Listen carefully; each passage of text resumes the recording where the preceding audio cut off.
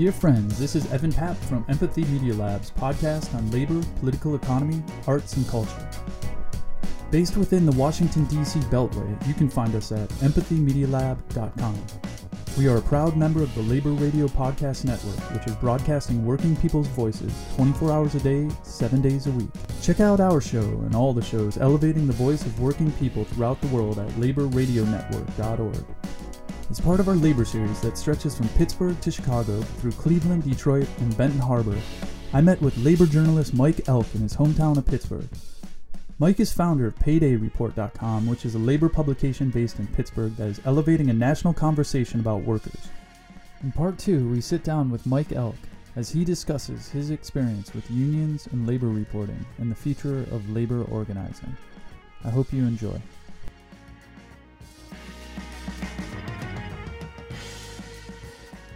Well, everybody deserves a right to democracy, right?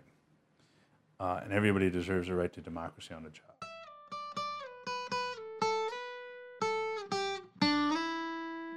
Well, I come out of a big union family. My family's been with the union electrical workers for 3 generations. We fought the blacklisting. My great-uncle Herb was called before the House Un-American Activities Committee. My grandfather was forced out of his job at the VA. The FBI showed up at their home. In the late 1940s, during the Cold War, the AFL and the CIO decided to merge together. The CIO was more left-leaning. Now, to make that deal, the CIO, Walter Reuther, the former president of the UAW, made a deal that they wouldn't include the left unions that wouldn't purge their communists. So there were 13 unions that got purged, including the United Electrical Workers. Out of those 13, only 2 of them exist today because of the infighting that occurred and because of the target that was put on the back of those 13 unions. My father's been with United Electrical Workers for 43 years. He's their elected director of organization. So all my life, I've really been in the labor movement. And when I was about 15 or 16, I started writing about various protests I went to around town. And when I got into college, I wanted to write about it even more because I knew so many stories of big union fights. I spent all my life around union people coming and going, people that were like family members that weren't even really family members. But I went to Bucknell on a full scholarship. Did I even really meet people that were anti-union? And that was a very shocking experience to me. They were mainly rich kids who thought, union workers are so lazy. But then again, have you ever seen what, most rich people do for a living? It's not terribly hard work sitting in an office doing that kind of stuff compared to, going out and digging ditches or, tying rebar or picking crops in the field. And they just thought, these were lazy things that protected lazy people and that, smart people could always rise to the top because that's what they've been taught. Without unions, there is no voice on the job. There is no real democracy. If you can get fired for any reason at all, there's no guarantees. There's no system in place. People deserve to have some sort of structure, some sort of rules in place. And without a union, there aren't really enforceable rules. Sure, people can say, oh, there's federal labor law. Yeah, good luck spending 2.5 years suing an employer. Good luck on that one. Not going to happen for the most part. There's some cases that it will happen, but for the most part, it's not going to happen. And without having enforceable union contracts and unions that have real teeth, you're not really going to have rights on the job. And so when it came time to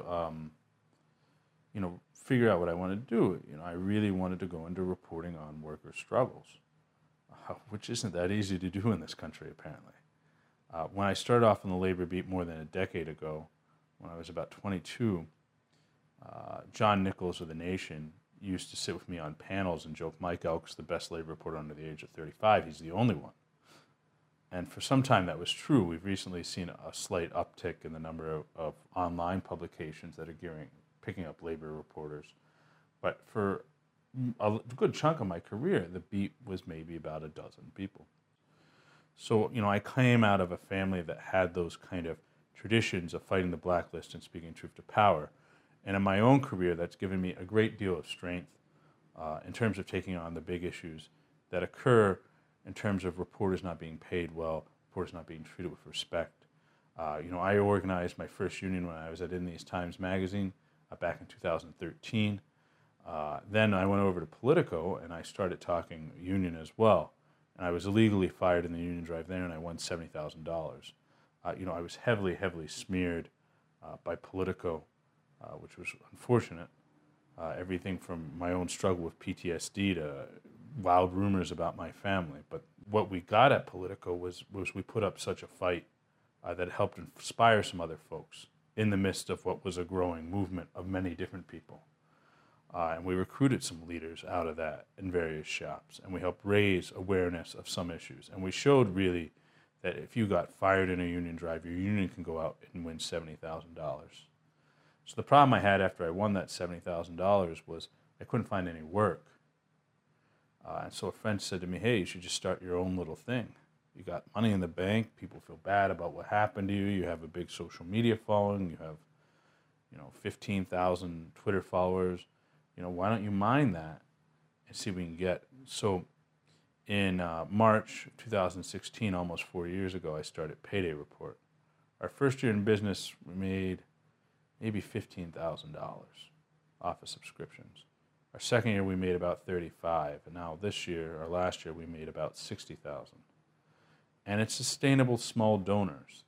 And what we're writing is really geared towards people that are already in the labor movement, that are interested in union organizing. It's not so much about, I think so often when the mainstream media covers labor stories, they just do like poverty porn.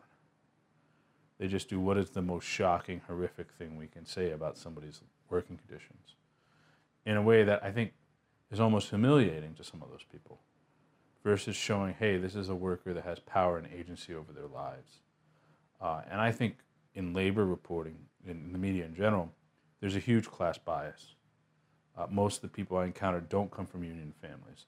Now that we've seen, over 45 outlets unionized in the last 4 years, the dialogue on that story has changed dramatically, but there's still a lot of catching up to do. There's still a lot of othering that I think a lot of reporters do, where they don't really see folks from blue-collar backgrounds like they see themselves.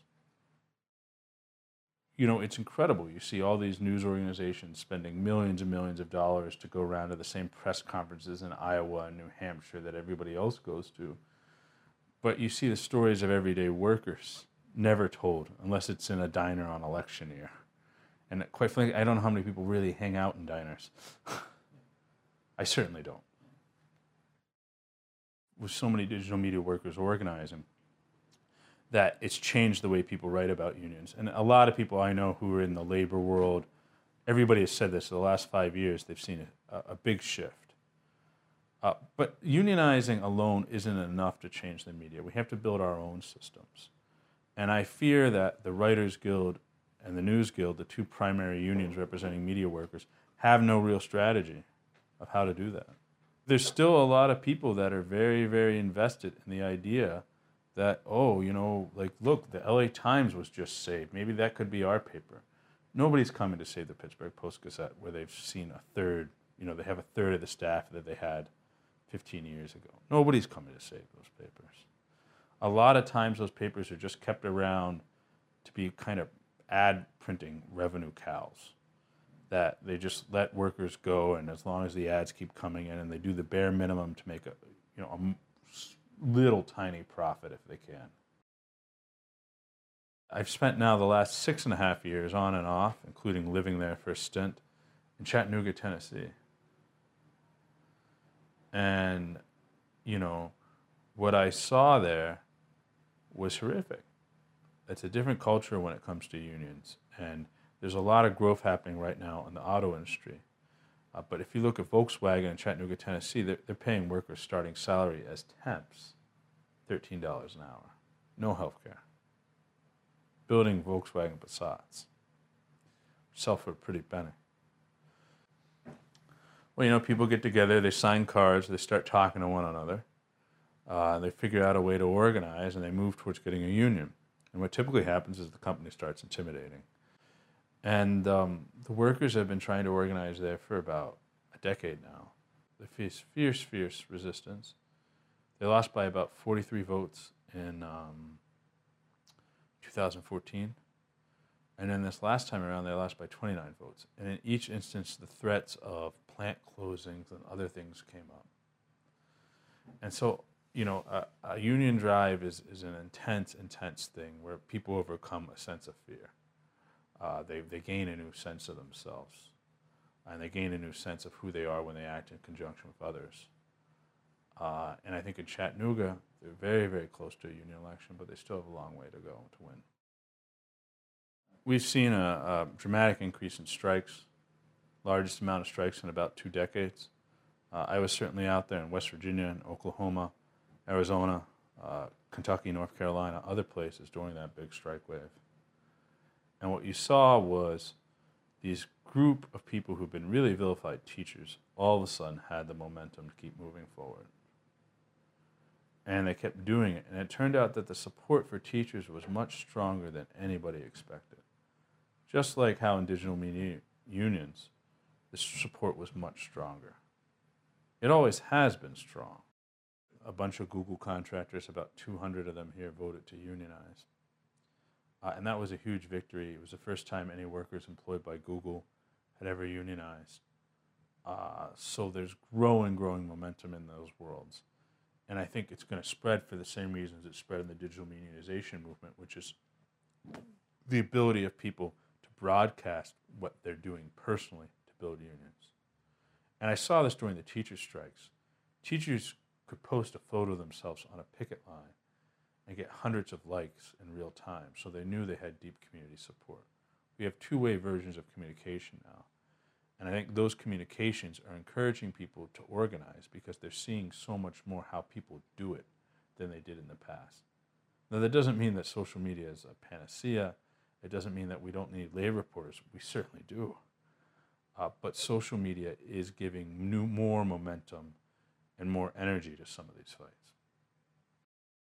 I certainly think some of the highlights were the way teachers consolidated strength this year. After the strikes, you just saw teachers' unions help propel kicking the Republican governor out of Kentucky. Certainly we covered the union defeat in Chattanooga, Volkswagen, where they lost by 29 votes. We were out there during the GM strike, which was complicated. As well, we've covered a lot of other stories.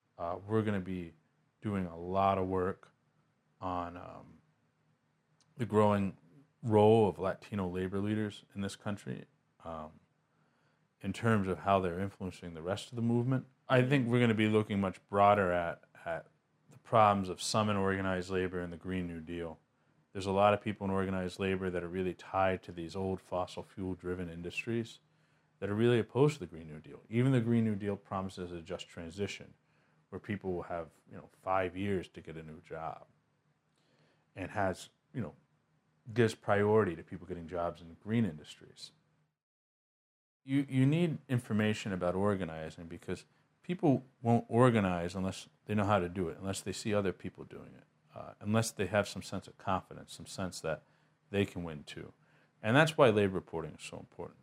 We spend all this time traveling around chasing down these 2020 candidates when we should be spending a lot more time writing about folks in our own communities that are trying to overcome very adverse working conditions. Now I think we're seeing a new generation of people that are willing to show leadership, particularly my generation, which suffered through the Great Recession. We were sold the biggest bill of goods in human history, take all this student debt, go find work, freelance, or be an independent contractor or gig, or we're not going to give you a real job, but we'll pay you enough that you can sort of keep your lights on and put food on the table, and maybe you have to drive Uber or Lyft at night, but we were down to that. We're down to that point of rationing and bargaining that I think people are just so fed up right now. Bernie's been a champ for labor for decades. And he's really set the standard for Democratic candidates in terms of how to use your campaign to support unions. I mean, he's using mass texts and emails to turn people out for picket lines. That's not something we've really seen Democratic candidates do before. So Bernie is really challenging the rest of the field to be much better on the issue. People, they can't take it anymore. And they're inspired by so many actions of teachers, of other groups of workers, They've taken matters into their own hands. And I think what you saw in the digital media unionization movement was a reflection of that, of people that are out every day that are learning about things through their reporting and then changing them. And I think you're going to see a big ripple effect from that for a long time. But the question is, when do we really start using our power to no longer be so tied into the corporate media, but to build our own systems? And that's the big question. Now the man that fights for honor, none can blame him, may luck attend wherever he may roam, and no son of his will ever live to shame him, whilst liberty and honor.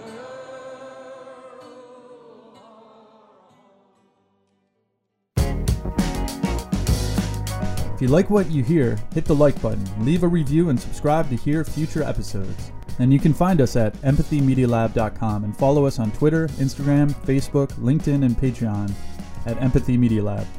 Stay well, everyone, and educate yourself, organize, and mobilize to fight the power and create a brighter future.